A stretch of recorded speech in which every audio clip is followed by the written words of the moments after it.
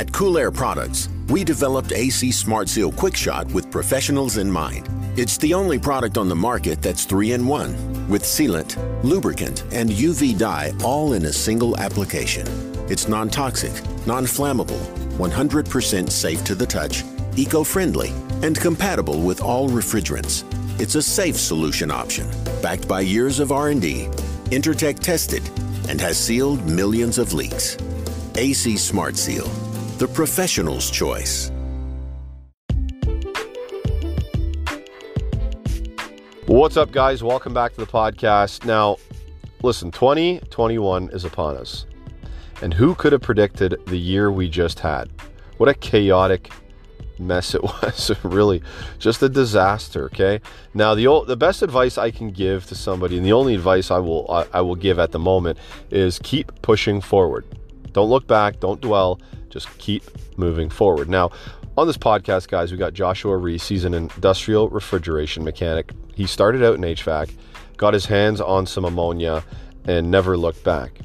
We're going to talk about some differences between HVAC and regular refrigeration as compared to his line of work. Like, evaporators in his line of work with ammonia are set for zero superheat.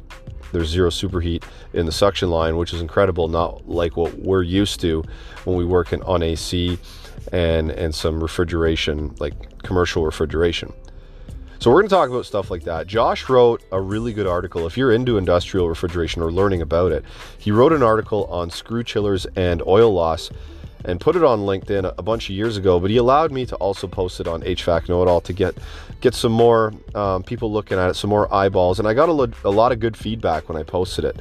There was a lot of people saying that the article was well written and there's some information in there that they learned from. So I'm going to leave that article link for you guys to check out. Okay. And Josh also mentioned in the beginning of the podcast there, we're talking about a video I did on the refrigeration cycle. Now, I'm going to leave the link to that video in the podcast notes as well, so you guys can check that out. But anyway, guys, let's get to Josh. This is the HVAC Know-It-All podcast, and I'm your host, Gary McCready.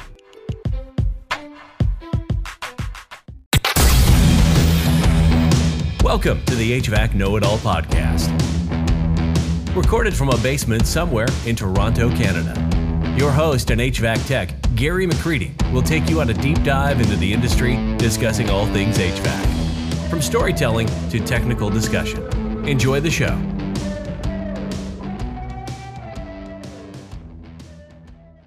Okay, man, we are recording. What's up, Josh? What's up, man? How's it going, Gary? You and I have been talking back and forth for a couple of weeks, and I wanted to thank you for contributing an article to HVAC Know-It-All, and it's an awesome article, and I actually received a lot of good feedback from that article. And I didn't realize how widespread industrial refrigeration was until people started to comment on it, and I was getting messages from people saying, oh, that was a really cool article, I learned a lot. And people were offering, one guy emailed me and he's like, he started going on this big spiel about oil loss and screw chillers, and I'm like, whoa. I'm like, I don't know. I honestly don't know anything about this subject.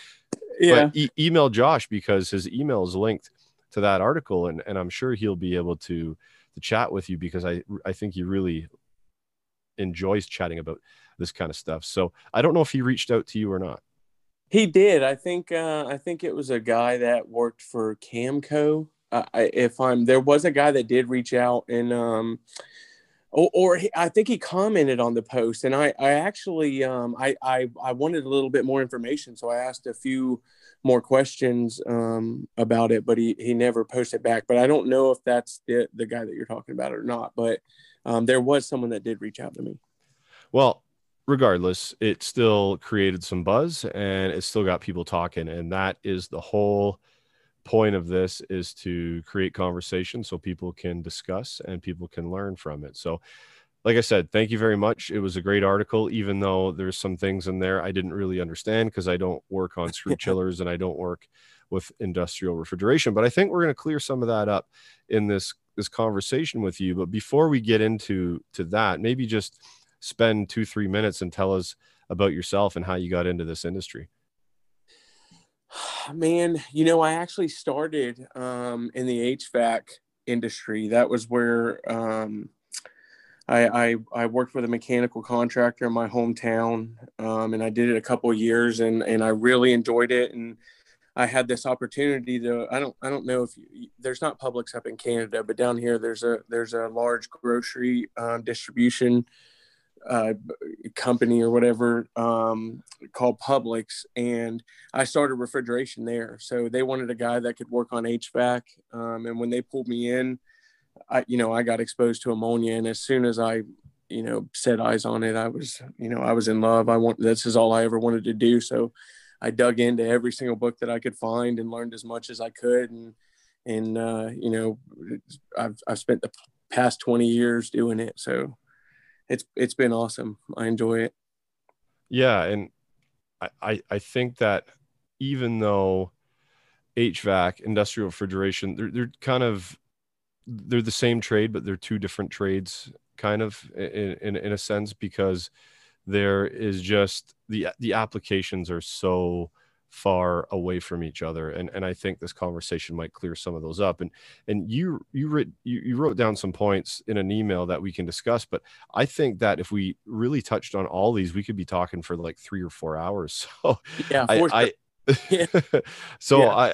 The first thing you said, I think, is the most important. Characteristics of an industrial refrigeration system. Like, what is it compared to a standard HVAC system? Like, how does it differ? There's not, there really isn't. So as far as I actually, whenever you were just talking, it kind of put me on a different direction, because that, when it comes down to actually knowing, the cycle of refrigeration, that video that you posted earlier is perfect. And it applies, it applies to both the 4 major components to a refrigeration system. It's in an air conditioner as well. But there's other equipment that's installed in line, with ammonia refrigeration systems that are major components of like a recirculated system, or ones that are flooded evaporators, that are bottom fed, top suction evaporators. So those run with absolutely no superheat. You don't want any superheat at the outlet of the evaporator, which is a major difference between direct expansion evaporators, from what you're used to working on, and how you have a thermal expansion valve, and that automatically adjusts to the load. We don't have that convenience yet in the industry. So that's something that we use hand expansion valves. And I know that we talked about some of the common misconceptions, when we were discussing what we were going to talk about on the podcast. But that's being able to set those hand expansions correctly is imperative for that system operation. To where it's not that big of a deal when you're dealing with it is, but you have your load, it varies, and you have a valve that varies with that. Mm-hmm. So direct expansion. So we're basically taking a liquid and we're restricting it, and then it's expanding into the evaporator, and it's lowering the pressure, and then that's where we start to absorb the heat. So how does that differ from a flooded evaporator? So what is a flooded evaporator? A flooded evaporator, like I said, has no superheat. All the the heat absorbs into we have to have a specific level of liquid refrigerant, typically around 75%, versus where you are around 25 to 33% of the coil being wet with liquid, to where we're anywhere from 60 to 75%, depending on the coil manufacturer. And we don't, like I said, we have the way we set these units is by superheat. So, or not, or lack of. So I go in and set it or close the valve off to where I'm starting to read superheat. And then once I get there, I and it's small increments, and once I get there, it actually, we wait about 15 minutes and then measure our suction line temperature. And you want to get as close as possible to 0 degrees. Okay. So that being said, the compressor that you're using This is ammonia we're talking about, right? When we're talking Yep. about this flood. Okay. So the compressor, is the compressor able to withstand any liquid in No, this case? so you've got you. I'm trying to think. So you essentially have accumulators, which are, it's not, you don't have a condenser with a high pressure liquid line coming straight out of the bottom of a condenser or going into a high pressure receiver, and then going straight to a unit. We have staging vessels. So we'll have a high pressure receiver that typically just on a simple refrigeration system. There'll be a high pressure receiver, which is typically what y'all are used to seeing in the condenser or near the condenser. And then it drains into either an accumulator or what we call a recirculator package, which has ammonia pumps on it. And that's how the majority of these systems are fed. The evaporators are fed with ammonia pumps. And then the wet suction comes back to the recirculator. Compressors pull off the top of the recirculator, which is like an accumulator for in HVAC. And then the cycle just starts all over. But there's storage vessels in the compressor room, or where the compressors are. Typically there's you have all your storage vessels and Interesting. compressors. So you set these up by hand, the metering device, right? Yep. Okay, so once you set it up, is that it, or is it set, or are you going back? Are you like setting them up depending on what's happening with the system? Is this like a thing where you're constantly adjusting, or is it a one-time thing? So it is. So I would assume, it differs. Down in Florida, where I'm originally from, we didn't have to do that. There wasn't. Once you set them, for the most part, they were good. Once I moved up into the northern region, like I live in Tennessee now, but I did live in Columbus, Ohio for a couple of years, which, coming from Florida my entire life, going up to Columbus, Ohio was a drastic change for me. And I have, running a refrigeration system in the wintertime, it can be extremely difficult. And I experienced a lot of issues, as far as that goes, which I'm sure, that's something you've probably dealt with your entire life, I'm assuming. Mm-hmm. Yeah, no, for sure, man. Like I just find it's crazy that for me, like, and we work on, most of us that are probably listening to this are working with like a cap tube, an electronic expansion valve. If you're working with like VRV or VRFs, or you're working with a TXV, and once you set it up, that's good, and it's automatic and stuff. And it's crazy that to know that you got to go up with your hand and adjust this valve. So what is it? Is this a big valve with like almost like a turnstile gate valve type thing? Like, what does it look like, and how do you adjust it? Yeah, it's a gate valve. So it's essentially, it's got a needle on the bottom. So it's a needle and seat, just like a TXV. And you do have to adjust them during, I'm sorry, I probably got off the topic earlier. You do have to adjust them during the winter time. So I'm assuming from where you're from, they probably have a summer and a winter operation, just for the fact that you have a massive load loss, for a substantial part of the year. To whereas where I'm from in Florida, we didn't have that. Uh-huh. So, you shouldn't, they're not. And I would hope that one day somebody does come. The problem that we're going to run into is that it's hard to measure 0-degree superheat, right? Because once you hit enough liquid from there on out, it's 0-degree superheat, no matter how far you open it up. Uh-huh. The expansion valve. So you're essentially, once whatever your suction pressure is, that's what the temperature of the ammonia is going to be. So, there's no, it would be nice to see some automatic operation. And I know that Danfoss has some superheat controllers, that they have all out there, but, I don't think that, or I'm sorry, I think that, that's probably some technology that we're still a ways away from seeing. Gotcha. So I want to clear up something, and I think that whoever's listening to this should probably go read your article, even though they may not fully grasp the concept of industrial refrigeration, but it's something to learn from. And as I'm reading it, there was something that I couldn't grasp, and I want you to explain this to me.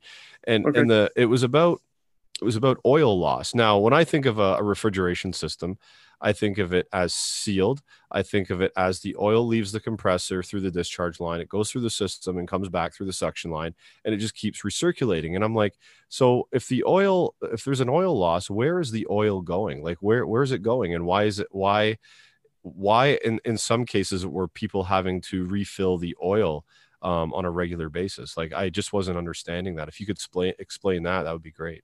So outside of lubrication for the bearings, oil is also used to cool. So they're just different machines. It's not, you don't have the oil loss that you're going to have in a Copeland or a Bitzer or something like that. Typically, when you lose the oil, you just pump some, hopefully you can get it out, but you just pump some oil back in it.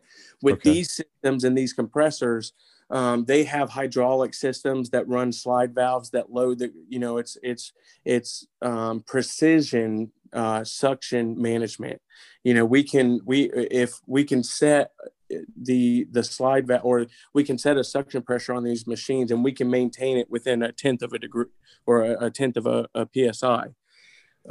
So with these things sitting on top, they sit on these massive oil separators, which, as the suction comes in, I don't know if you saw some of the pictures. Well, here, I'm going to pull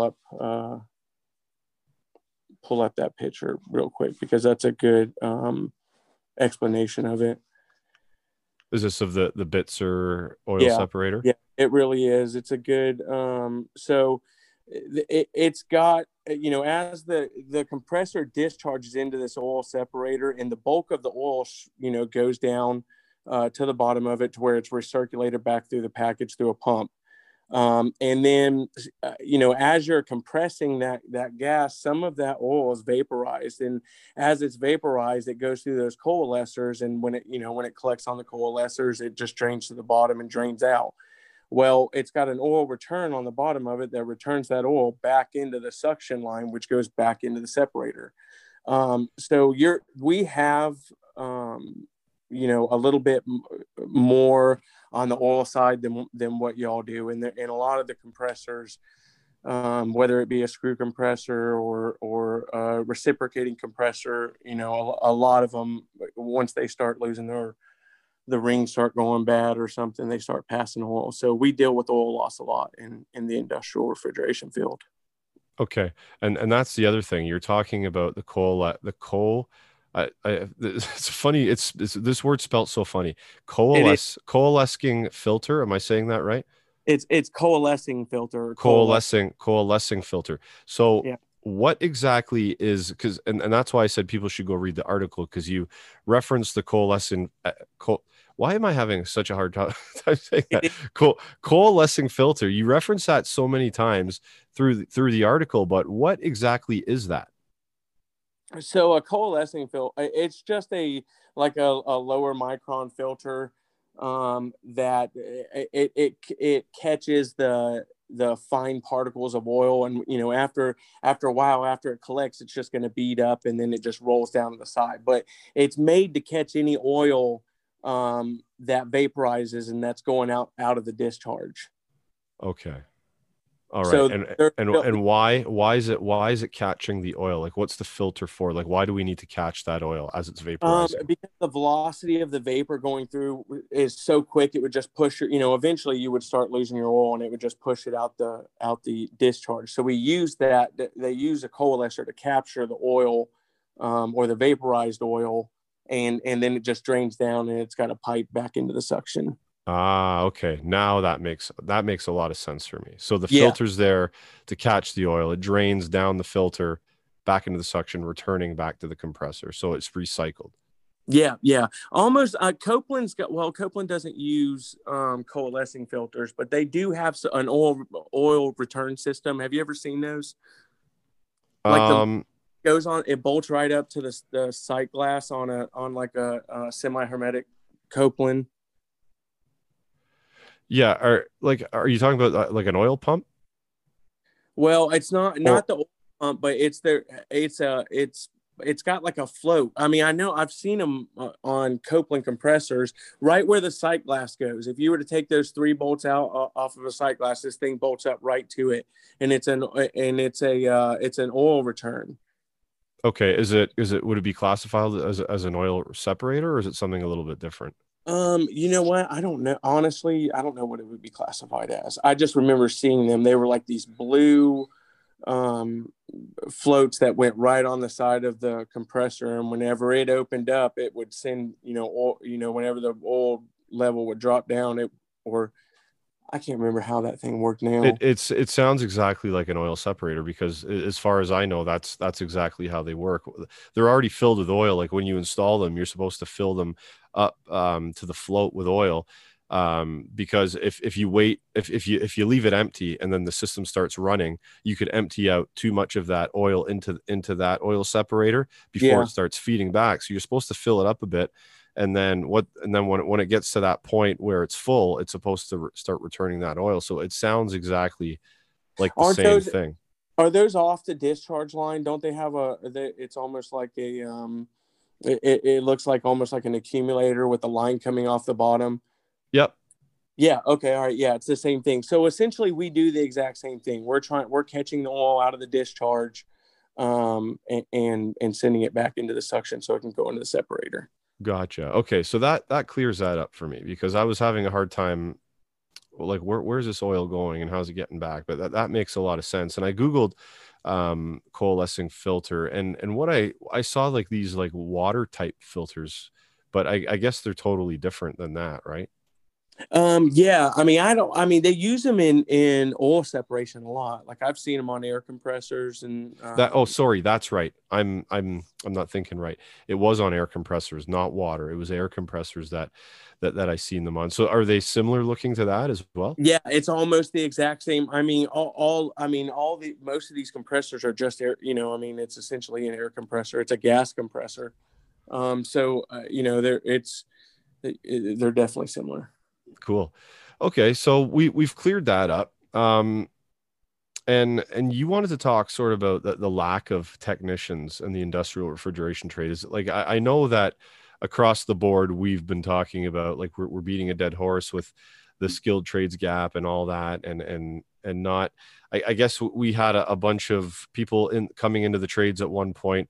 20-year gap went by, not enough were coming in, and now we're getting another slew of kids coming in. I'm seeing the slew of kids coming in because I get a lot of messages from young kids asking for help, and then in the middle there's kind of nothing there. Like there's people like around your age and my age that are in the trade, but I don't see a lot of people around North America that are sort of between 35 and 45.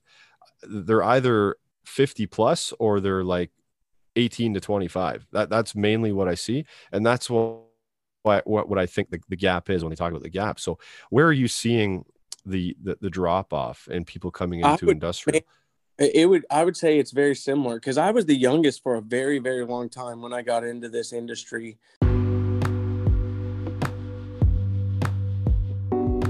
All right, guys, let's take a quick break. And I might get a little bit sappy here. I'm not going to cry, because there's no crying in HVAC. Well, maybe, depending on what kind of job you're on, there might be a tear shed here or there, but for the most part, there's no crying in HVAC. 4.5 years ago, I started HVAC Know It All. I didn't know how it would turn out. I didn't know what it would be, but I needed an outlet for myself. Something for me.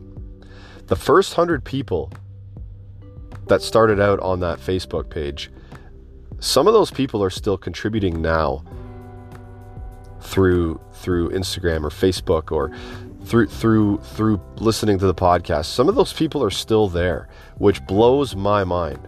It really, really does. So right now, I got to say thank you to every comment, every like, every dislike, even the negativity, because the negativity drives me to be better. Anybody that makes a negative comment and they think they're going to drag me down, you're doing the opposite. You are driving me to be better. You're just creating fuel for the fire, and I suggest you guys do the same thing with any negativity you come across. Make it fuel for your fire to be better. All right. I got to thank everybody that sent me captions, videos, images that I can share with other people, because I don't get to see everything in this great trade. So these things that I'm sent and I share, everybody learns from. Keep doing it. Keep sending me this content, and I will keep sharing and linking it back to whatever you want me to link it back to. Okay, I'm not going to take credit for it. I'm just going to share it and make sure everybody knows it came from you. All right. Thank you to every podcast listener, every podcast guest. Thank you to my moderators in HVAC Hub, the HVAC group that I've got, because that thing just keeps growing and growing. And without the moderators, I have zero help and I'd be lost. So thank you guys. Thank you to everybody that's contributed their time to write an article to hvacknowitall.com. Thank you to everybody that's read an article on hvackknowitall.com, because listen, when somebody writes an article, they take the time to research and do that writing. When people actually read it, it means a lot to that person, to that author. And the feedback that's given also means a lot. Okay, because time is our most valuable asset. Somebody uses their most valuable asset to engage in what you're doing. That shows a lot. I'm very respectful of that. So thank you guys so much for following along, for being part of this audience, being a member, being someone that engages and tries to contribute. I love all of it. I love all you guys. Thank you very much. Last but not least, I got to thank the current sponsors of HVAC Know It All.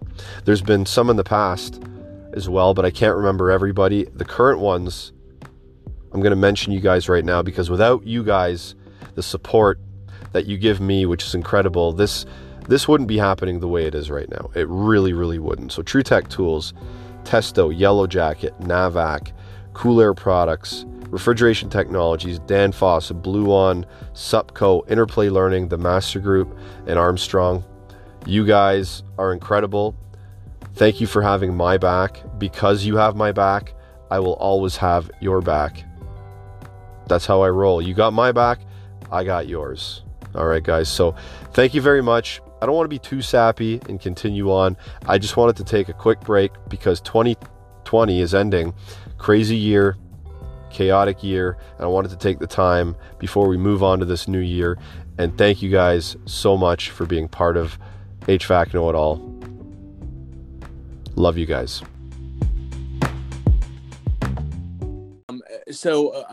I'm not really seeing a whole bunch of younger. Well, I guess I am. I've got a cousin that's been bothering me about it. So, here's the thing. My industry is hidden. So or the ammonia industry is hidden. I don't want to say my industry. But there's not a lot of people. I stumbled into it, so there isn't a lot of people that know it's out here. And when you have the kind of background that you have to have in controls and stuff like that, when it comes to working in HVAC and refrigeration, or even Freon refrigeration, that translates well coming into industrial refrigeration. So that's a pool that I've always pulled from is the HVAC industry, just for the fact that a lot of them already know the refrigeration cycle, which is definitely important. And they know control, which is a big thing that lacks in this industry, I think. Yeah. Controls is a tough one. Like I went through learning controls to the point where I started to code stuff.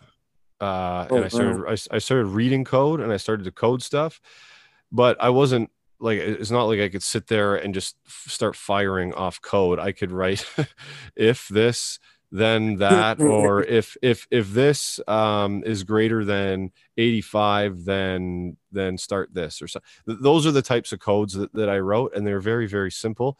And I would only write code if I was changing code that I seen somewhere that wasn't right, like the temperatures seemed wrong or whatever. I'd change the temperatures or whatever. But I started to understand the language, and then I got away from it because we didn't do enough of it where I work, and I haven't really touched it in a long time. But that experience, kind of learning it and learning how to run network wire and how to shield properly and do all that kind of stuff, I think was sort of an invaluable lesson through the years. And I'm glad that I got to do some of that. But there's a couple things that I wanted to talk to you about regarding ammonia, because we haven't talked really about ammonia on this podcast. Like we had one with Don from Emerson, not just a couple of weeks ago, Don Gillis, and we talked about CO2 as an upcoming refrigerant.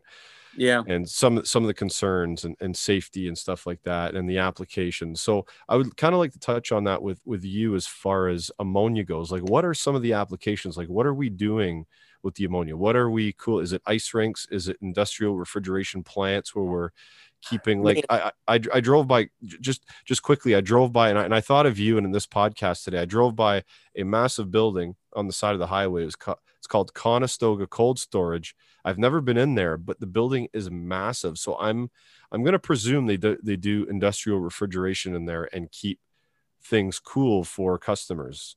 I don't know who their customers are, but I imagine it's industrial refrigeration happening in this place. So that's what, from an energy efficiency standpoint, ammonia equipment's and this is actually coming off of Danfoss's website, but their equipment's ammonia equipment's 15 to 20% more efficient, per ton.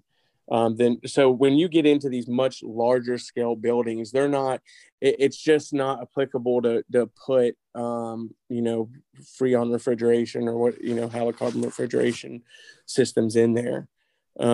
These are large tonnage systems, some of them can be thousands of tons, and it's all piped in together.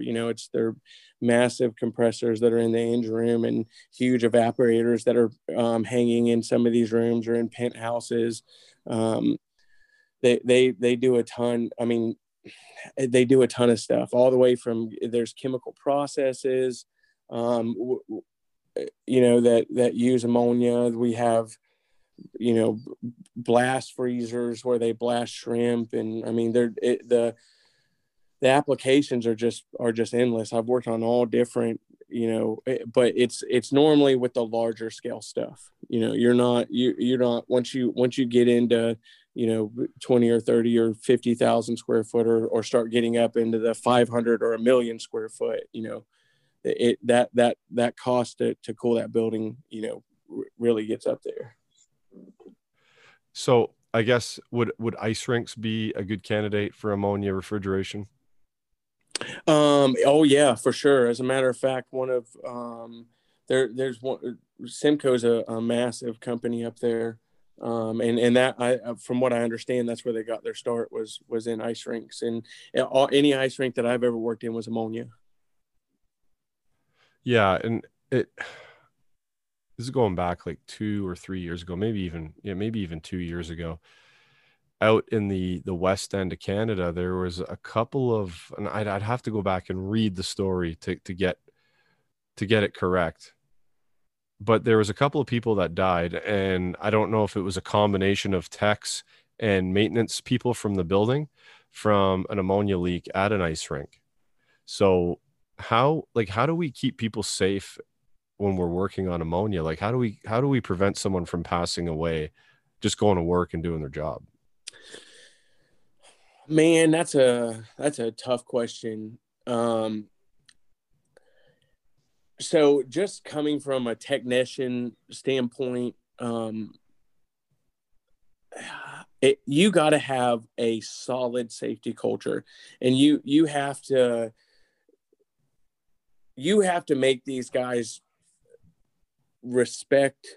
You really can't be afraid of ammonia, but you need to respect that kind of electricity. And realistically, it's the same thing with the refrigerants you guys deal with. I don't know how many deaths a year happens with Freon, but I would assume that with ammonia, I can smell it. I can get out of there before anything happens, typically. But I've always been worried about being somewhere enclosed and being, you really can't smell, Freon. So that's always been a major worry of mine. But, it's got to come down to culture, and it's got to come down to personal, your own personal responsibility with safety, and what to do and what not to do. And these rules that we have, or, we have to have gloves on whenever we're dealing with it. We have to have face shield and goggles and aprons. So it's just one of them things that it's on you, and realistically everybody's safety is on them. You can try to train safety as much as you can, but if somebody doesn't have some personal responsibility with it, that's where the issue comes in.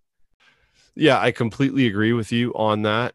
That safety is on the individual. I mean, you can go to training courses and stuff, but you can flat out pretend that you didn't hear it, or you don't have to basically follow the steps or go through the motions that you were trained to do. You could just completely ignore them and you could get hurt. So safety is totally on the individual. I agree with you wholeheartedly. I was going to ask you, like, so I've been in chiller rooms where they have refrigeration alarms or refrigerant alarms set up, and they're actually outside the room too. So if there's a leak or whatever, the alarm goes off, so not to go in. And there's like ventilation and stuff like that. So is there, like, in these machine rooms or mechanical rooms, whatever you guys call them in that industry, do you have constant ventilation and alarms that go off if there's a substantial leak or whatever, like, along those lines? I mean, a lot. I mean, it just depends on the building, but yeah, there's not there. We are. So I haven't kept up with it a lot lately. I know the IAR, who sets these standards, they've come out with some new books lately, book 6 or something like that. But that states that there has to be ventilation in these rooms. There has to be ammonia detectors in all of them. We have stacks with pressure reliefs on each one of the vessels. Those have ammonia detectors on them. We know as soon as it gets out of the system. You're going to know far before, bar a major disaster happening, which, it would take somebody with a forklift hitting a vessel, or somebody with a forklift hitting an evaporator or something like that. Most of these incidences happen from stuff like that.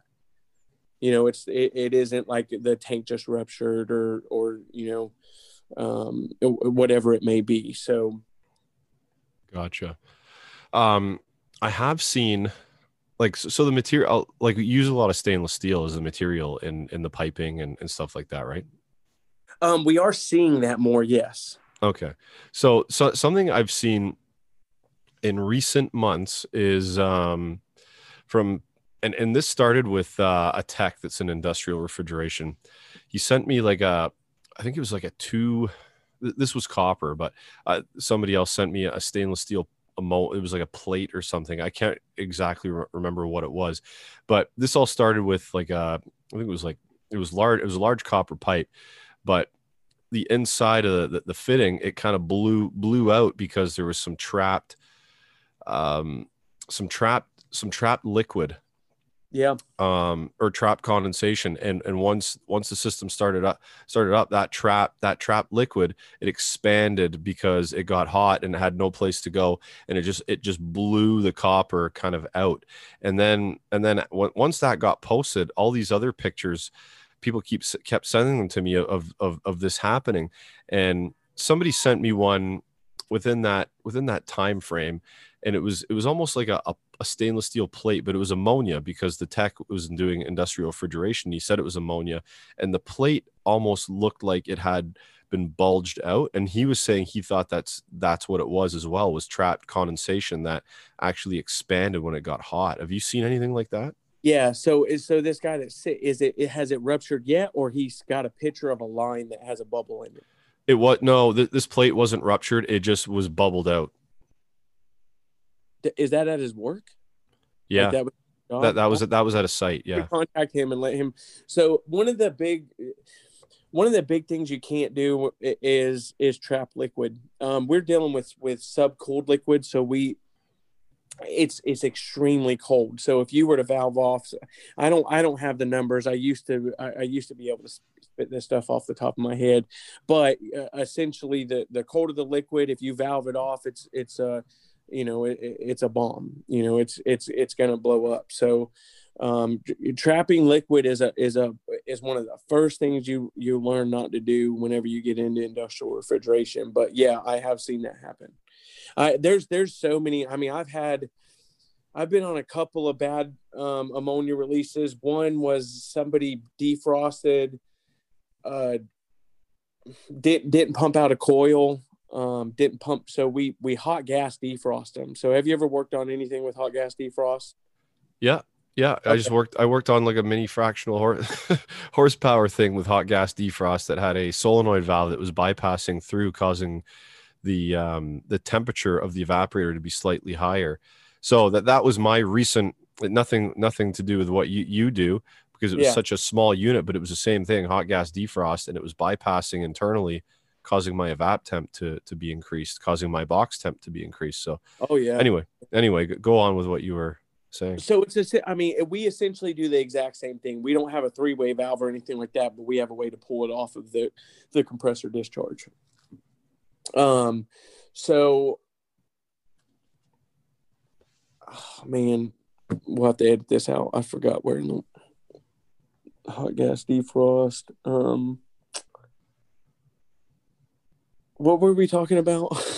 We were talking about that plate bulging out and trapped liquid. Oh yeah. Man, this sucks. So, anyways, a guy didn't pump out the evaporator.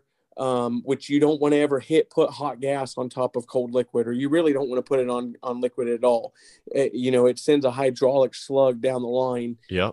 Which is what happened. And it knocked whenever it hit a 90, it just went straight out instead of going through the 90. So, I don't want to, I guess it would be I guess I would say unfortunate to be at a few issues like that. So it's always a possibility, and I'm always aware of it. I'm always aware of my surroundings. When you work in these rooms, you kind of get to where you know what they sound like. So whenever you can hear certain things happen in the system, I don't know if you have anything that you can, correlate to that, but we can. For the most part, it's a very safe industry. We have so much control to alarm us whenever something's going wrong, and some systems out there are advanced enough to shut off sections of the system. So they put a lot of thought into the safety when it comes to ammonia refrigeration. There's a lot of regulations out there that we have to follow, and you want to make sure that you're following that, to the T. So, that kind of leads to my next question, is because I don't know what I wouldn't even know where to begin, where ammonia pressures would run, like, as far as high side, low side of the system. Like, what sort of pressures are we seeing inside an ammonia system? It varies. It just, it just depends on what the temperature difference we're trying to achieve in the building, or what evaporator temperature we're trying to achieve.